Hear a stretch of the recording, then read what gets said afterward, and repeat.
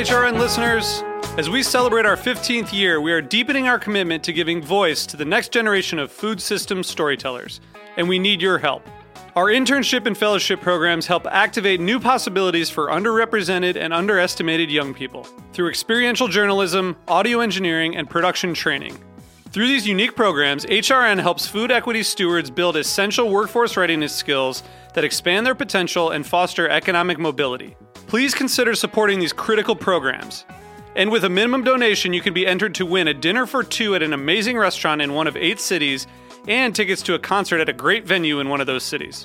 We have incredible partners across the country who have donated, as they also share our passion for helping to educate the next generation of food systems storytellers. Check out heritageradionetwork.org/15 to donate and enter to win today. That's heritageradionetwork.org/15 to donate and enter to win today. And make sure you donate before March 31st. Thank you. You're listening to Heritage Radio Network. Since 2009, HRN podcasts have been exploring the wide world of food, beverage, and agriculture. Learn more at heritageradionetwork.org. My name is Brandon Hoy, co-owner of Roberta's, a super duper awesome place. Roberta's is a very, very, very, very proud sponsor of the Heritage Radio Network. We're also super awesome. Thank you, Heritage.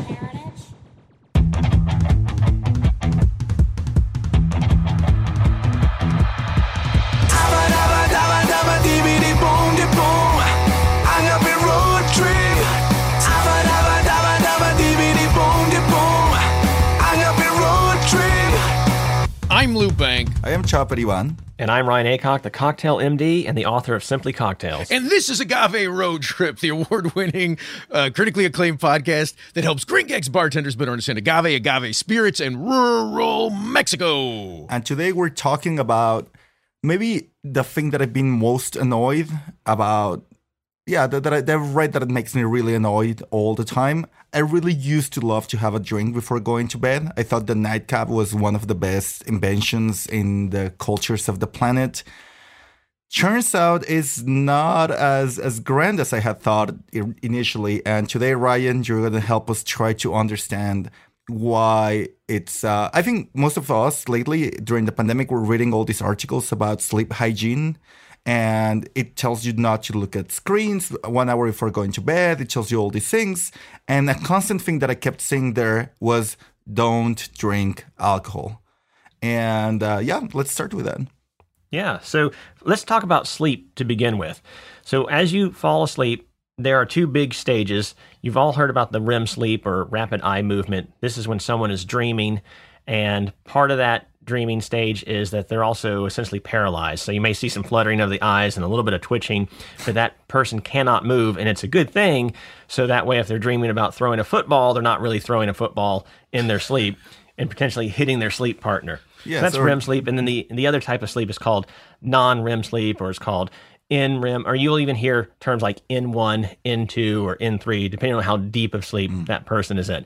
And so we just keep that in the back of your mind, because for the rest of this discussion that we're going to have, we're going to go back and forth between REM and non-REM sleep. Awesome. And the non-REM is where I could throw the football. In theory, yes, but you're probably also going to have sleep paralysis. And usually when you're just starting to fall asleep, that's when you get kind of a shaking leg, and then you might see things like demons but not be able to move, and then you get deeper and deeper into sleep. Did you just say demons? Yes. Do you want to tell us about how your sleep looks? Angels, demons, all sorts of fantastic creatures, Lou, not just specifically demons. Yeah, so usually in the first 10 minutes of sleep, N1, that's when you might start hallucinating and seeing things in your room. Wait. And that is normal. You're seeing demons as you go to bed? Yeah, it usually is described as being something scary. But no, you He's going specifically personal. see demons? No, I get the shaking leg. That's what I get. Okay. Java, demons? No, well, what I mean, I see all kinds of stuff. I'm not going to disclose what I see, Lou. That's Really? very personal stuff. What the hell? No. Ex-girlfriends. Yeah, hey, Demons. hey. No. Anyway, so Yes. So you're right, Java. People have known for many years that if you drink alcohol, you're going to get tired and you can go to sleep. And so the very first study done on alcohol and sleep was back in 1883. That's as far back as I could find one. And what the authors concluded at that time is that larger doses of alcohol cause someone to fall asleep earlier and more deeper, but they become restless later, and the total duration of their sleep is not as good. So, okay, because that is the one. A friend of a friend told me that sometimes when he was very stressed and he knew that he was not going to be able to sleep, one good approach is to go out with your friends to a bar, you drink a a nice amount of beer or whatever, and you're going to sleep like a kid. But you're right. Next day, you are a mess. And it's not only hangover, it's just like you didn't quite rest it as you had expected. Yeah, so back in the caffeine episode, we talked about how caffeine mimics adenosine. And so caffeine blocks up your adenosine receptors, and therefore your brain never gets the message that you're supposed to be tired. Well, alcohol will inhibit adenosine's reuptake, and so now you've got more adenosine available. And so that extra adenosine is also going to tell the brain, I'm tired. And that's one of the reasons why alcohol makes you feel tired. So that's why day drinking is the worst possible idea you can have. Like that lunch break, 2 beers, not the best idea you can have if you want to go back to work. Yeah, I don't know. So it's crazy because in a lot of cultures, day drinking is pretty common. And so it's nothing for like French or Spanish people to go and have a glass of wine during lunch and go right back to work. One of the craziest things I ever heard is how Spanish surgeons will drink alcohol for lunch and then go right back to the operating room. So avoid surgery in Spain is what you're saying. Yeah, I just thought that was absolutely nuts that would happen. But that is one of the things that I found along my journeys of people who go day drinking and versus people who go for the nightcap. But if you want to take like a good solid nap on a weekend, then you're saying like a 9 a.m., I guess a morning cap with your breakfast would be the thing. Well, as we discussed, so you will fall asleep, but it's going to be pretty poor quality sleep. So I'm not sure you're going to get much use from that nap. Okay, well, but I mean, you just want to be lazy. That is okay. So I guess here, what we're really trying to figure out is quality of sleep, right? We're getting to the conclusion that just the fact that you're in bed and you're unconscious doesn't mean you're resting, and Correct. that alcohol somehow messes that resting quality of your sleep. Yes. And I have the suspicion you want to go deeper into this, right, Ryan? Right. So there's a device called an electronic encephalogram, or an EEG. And this is where little wires and electrodes get placed all around the scalp, and it's used for things like looking at seizures, for example. But it's also used for measuring someone's sleep quality. And this is where we found the different stages of sleep, the N1, N2, N3, and REM sleep is from EEG studies. So if you were to get someone drunk and put an EEG on them and watch them sleep, what you're going to notice is that they have decreased REM sleep. And so, especially as the night goes on. And so that decreased amount of REM sleep is going to inhibit things like dreaming. It's going to inhibit things like the kind of restfulness that you get from sleeping. It's going to inhibit things like the memory formations that you get from sleeping. Wow. Yeah. So part of your ability to form memories comes from sleep. So you've probably pulled an all-nighter at one point in your life trying to get ready for a test, and how 3 days later you don't remember anything from what you studied. Yeah. That kind of part of it, because you didn't sleep appropriately and did not get to have permanent memories, or at least long-term memories from what you were studying. Jesus, that's why every time I go traveling, I remember so little out of it. Like, why? Are you awake the whole time when you're traveling? Well, yeah, because you're having like crazy schedules and you're sleeping very poorly all the time when you're like, you're traveling like crazy. Jesus, okay, no, that's pretty, but it's specifically, like you're saying that it's disturbing. Jesus, it's because, and what part of alcohol is the biggest offender out of this? Is it ethanol itself? Like if there's an alcoholic, is it different to an alcoholic to a like somebody that is just an occasional drinker? Like I'm a little bit confused of why alcohol is such a big offender here. Yeah, so there have been a couple of studies on even various types of alcohol. So one that I found looked at Scotch versus vodka. And these participants are usually given pretty hefty amounts. We're talking 0.5 gram per kilogram of body weight to even up to 1 gram per kilogram of body weight. So someone like me, I weigh around 70 kilograms. That's going to be 7 grams of ethanol. And so you're talking like 5+ shots of vodka all at once and then trying to go sleep. And so this one study that looked at scotch versus vodka ingestion showed that it didn't matter what you took. People, regardless, had problems with sleep quality, as well as, in this particular study, the volunteers were wearing oxygen meters on their fingers. And so they had levels of oxygen desaturation throughout the night. So kind of like what sleep apnea folks deal with. So you're talking about like an induced sleep apnea state that occurs just from drinking your ethanol. Whoa. Okay. And okay, so I think we're getting to some conclusions here. Like, obviously, it's messing your capacity to even form memories. For God's sake, it's messing with how deep you can sleep. Is there anything to do with also the calories? I don't know where I read that. I know that's not in the study. Sorry, but I also read that. I mean, ultimately, you're consuming a certain amount of calories through alcohol, so you're giving yourself energy before going to sleep. Does that have any possible impact? Well, so the question should really be, are you getting the calories from alcohol? Or are you getting it from the mixer?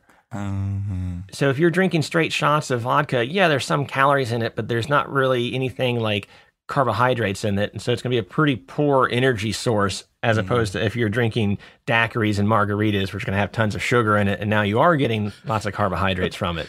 But still not a great calorie source, just a calorie source. Right. So, and then you get into other problems with sleep. So you're thinking about things like if you eat a big meal before you sleep, you might have problems with things like acid reflux. And so some people can't even go to sleep after eating a big meal. So that now you're getting into a confounder of, is it alcohol by itself that's a problem, or is it alcohol plus the food that's the problem? So yeah, it's the context where you drink. I was thinking about that. I like last Saturday I went to have some beers to a place that they opened around my house. Amazing place, just super specialized on lagers. They only do lagers there, and they're delicious. And I was with a group of friends, and Jesus Christ, we ordered one plate, and it was literally half a kilogram of meat. And I'm like, how pound does of this, meat? Yeah. And I looked around me, and everybody was on a date on the place. It's like, can you imagine being on a date, eating that crazy amount of food, and then drinking beers, and then wanting not to be disgusting in front of the other person?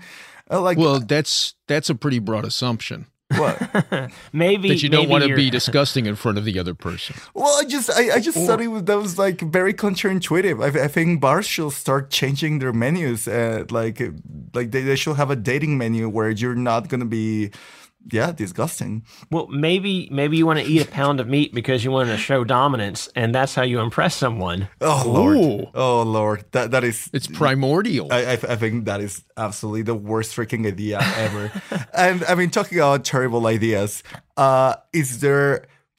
We know that alcohol, when drank in pregnancy or in certain kinds of sickness of your life and whatnot, can have long-lasting effects. Yes. Is there anything related to sleep that it's connected to that? Yeah, so I found one paper that looked at newborn babies of women who had either consumed alcohol during their pregnancy or had smoked marijuana. And these newborn babies were also given EEGs during sleep and watched. And what the researchers found is that women who consumed alcohol during the first trimester of pregnancy, their babies would go on to have sleep disturbances. And so you're talking about drinking and then during the first trimester and then months later having a child who still has problems sleeping. Jesus. I mean, I hope this doesn't come like the wrong joke to make, but in Mexico, this cartoon, a meme, became really famous where a baby is born and he looks like all the hangover, has all the hangover cues on him. And the doctor is like, I'm sorry, ma'am, your son was born hangover. And so it's not only a joke; it can actually sort of happen if you look at this. Sure, but I think to Chava's point, is it possible that it could also have those kind of long-term consequences to the mother too? So now, well, if you're talking about alcohol-related brain changes permanently, possibly. But that would be more than just one drink a night. Right. So Right. So this particular study looked at women who had consumed alcohol or smoked marijuana during their pregnancy, at any point during their pregnancy. So this was not following the mothers long term. Mm-hmm. And okay, so I guess like this should be a traditional question for you after we've gone through all of the basic stuff. Is there any study that you found that it was weird, that was about trying to understand what alcohol does to atypical people or people with atypical conditions? All right. So, well, we can talk about insomniacs. So a group of insomniacs versus not insomniacs were given alcohol prior to sleep. And and the way that the study design was set up is that the participants could choose however much they wanted to drink. And what was interesting is that the conclusion was insomniacs chose to drink more alcohol before going to sleep than the non-insomniacs. And so the insomniacs, the people who would complain about not getting enough sleep, paradoxically did things so that they could not get enough sleep. But you don't think that comes also out of desperation? Like I rarely have insomnia, but every time I have insomnia, I really, really try to do anything to attack it. Like I'm not thinking long term, short term. I just want to fall asleep right there. So maybe that's part of it. So you're talking about self-medication, which is what people do a lot of times, and sometimes it can be harmful. So examples would be things like taking Benadryl to help sleep. And yeah, it'll knock you out quickly, but is that really the most restful sleep that you should be aiming for? Yeah. I mean, this happens. You're right. And so you're talking about, specifically in your case, you're talking about insomnia, but self-medicating happens to a variety of conditions. So examples would be if someone has a mental health illness and is thinking that maybe marijuana or CBD oil will help with the depression or will help with the chronic pain. You know, there's pretty conflicting evidence about whether that, one, does anything, and then two, what are going to be the long-term effects of that. And so you bring up an important point of self-medicating is probably not a safe thing to do, especially if you don't know what you're doing. And you should, if you're really having a problem sleeping, you should probably see a sleep specialist at that time. Yeah, and not drink Modelos. But okay, so I think we should get to the part of the recommendations, the conclusions. So if you were to tell people how to drink to get a restful sleep, it seems that nightclubs are not in this equation. Probably not. What will be the approach to have, to chill? To a nightclub would be great, just so long as you're dancing and not drinking, right? Yes. Yes, Luke, maybe in Indonesia, but that doesn't quite happen in my country. So, yeah, it takes a few hours for your body to metabolize everything that you consumed and then get rid of it. So if you're going drinking, usually my advice would be get that drinking done earlier in the evening, and then don't try to consume a nightcap. So now that you've started drinking, let's say like 6 p.m. or 5 p.m., you've given your body time to metabolize all that alcohol, and then you can go to sleep, hopefully not still having ethanol inside. God, like what you're talking about is literally the opposite of what happens in a bar every day. Oh, yes, of course. But what happens in pulquerias every day? Pulquerias open at 8 a.m., they close at 8 p.m.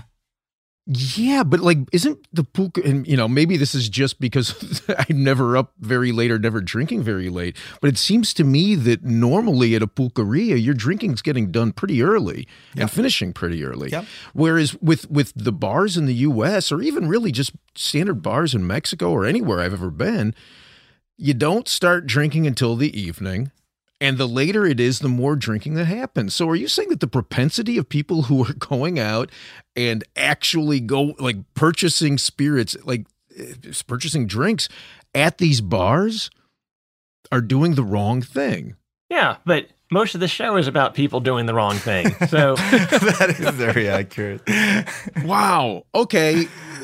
So realistically, if that were the case, everybody going to bars would be a wreck. I mean, in essence, I think what you're saying is it could be a problem. Not that it is a problem, right? Well, it is a problem. So you're going to get drunk. You're going to fall asleep because you're tired. And then as the night goes on, you're going to get poorer and poorer quality of sleep. And so you're probably going to feel rough the next day. One, from your hangover from the ethanol, but two, just because you didn't sleep very well. I mean, that's your choice. If you want to go do those things and if that gives you joy, that's fine. Just realize that's out there. There's actually studies about that, Lou. I think a long time ago I saw like how much money is wasted if you were to measure efficiency of workers without drinking last night, and that calculated for not only hangovers but also poor sleep. So it's not that the world is not tremendously aware of this. Yeah, but I think it still comes back to it sort of reminds me of the episode about the shrinking brain, right? Which is even you, Chavo, like that freaked you out enough that you were spitting for about a month and then you stopped, right? I'm still spitting sometimes. And you started swallowing again. Yeah. You're still spitting sometimes. Okay. I haven't seen you spit in a while. Alcohol. Like, yes. I spit I know alcohol it. Yeah. But, it gets me back to the idea that, okay, look, this stuff can be bad for you. But in moderation, can it be bad for you? I mean, I sleep great. I've never had insomnia. Yeah, and so all these studies that I'm looking at, they had much higher amounts of alcohol than typically I would consume at night. So, like I said, 5 shots of vodka and then try to sleep in a sleep study. So I'm not going to drink 5 shots and immediately try to go to bed. So maybe you're talking about a much smaller amount that you're going to consume, Lou, and then you're going to go to sleep. Right. Well, my recollection is you said you have 1 drink a night when you drink. Right. And so... Yeah, so I'm not going to get drunk, and I'm not going to feel a hangover just from the small amount that I consume. Right. Okay.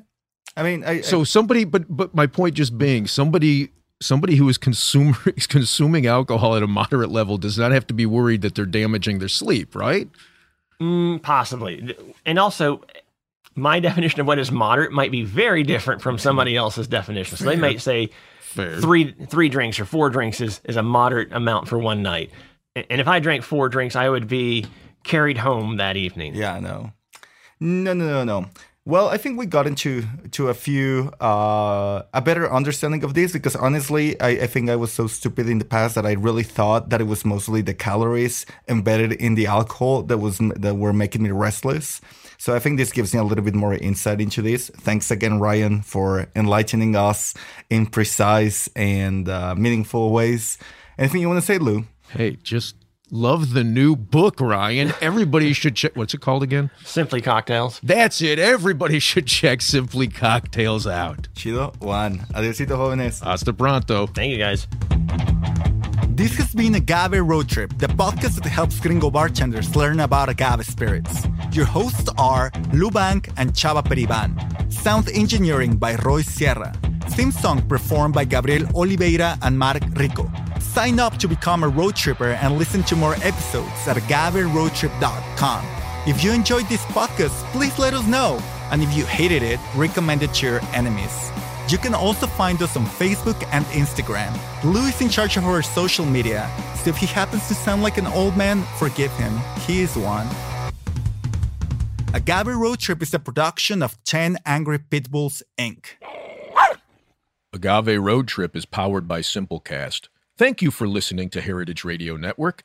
Heritage Radio Network is food radio supported by you. For our freshest content, subscribe to our newsletter. To subscribe to the Heritage Radio Network newsletter, enter your email at the bottom of our website, heritageradionetwork.org. Connect with Heritage Radio Network on Instagram and Twitter at @heritage_radio. You can also find Heritage Radio Network at facebook.com/Heritage Radio Network. Heritage Radio Network is a nonprofit organization driving conversations to make the world a better, fairer, more delicious place. Heritage Radio Network couldn't do that without support from listeners like you. Become a part of the food world's most innovative community today. Subscribe to the shows you like, tell your friends, and please join the Heritage Radio Network family by becoming a member. To become a member of the Heritage Radio Network, click on the beating heart at the top right of our homepage. Heritage Radio Network can become addictive. Programming you hear on Heritage Radio Network can drive you to eat, drink, and listen to more programming on Heritage Radio Network. If it drives you to drink, please do not drink and drive. Drink responsibly, eat responsibly too, and listen to Heritage Radio Network responsibly. To listen to Heritage Radio Network responsibly, wear protective earbuds. While wearing protective earbuds, do not drive or walk. Sit in a comfortable chair. If that comfortable chair has a hard seat, please remember to get up and stretch every 30 minutes. If you get up and stretch every 30 minutes, do not stretch beyond your abilities. Stay within your defined stretching capacity and consult a doctor who specializes in stretching. If you do not have a doctor, listen to all the shows on the Heritage Radio Network. There has to be at least one doctor among the Heritage Radio Network podcast hosts. Thanks for listening. Agave Road Trip out.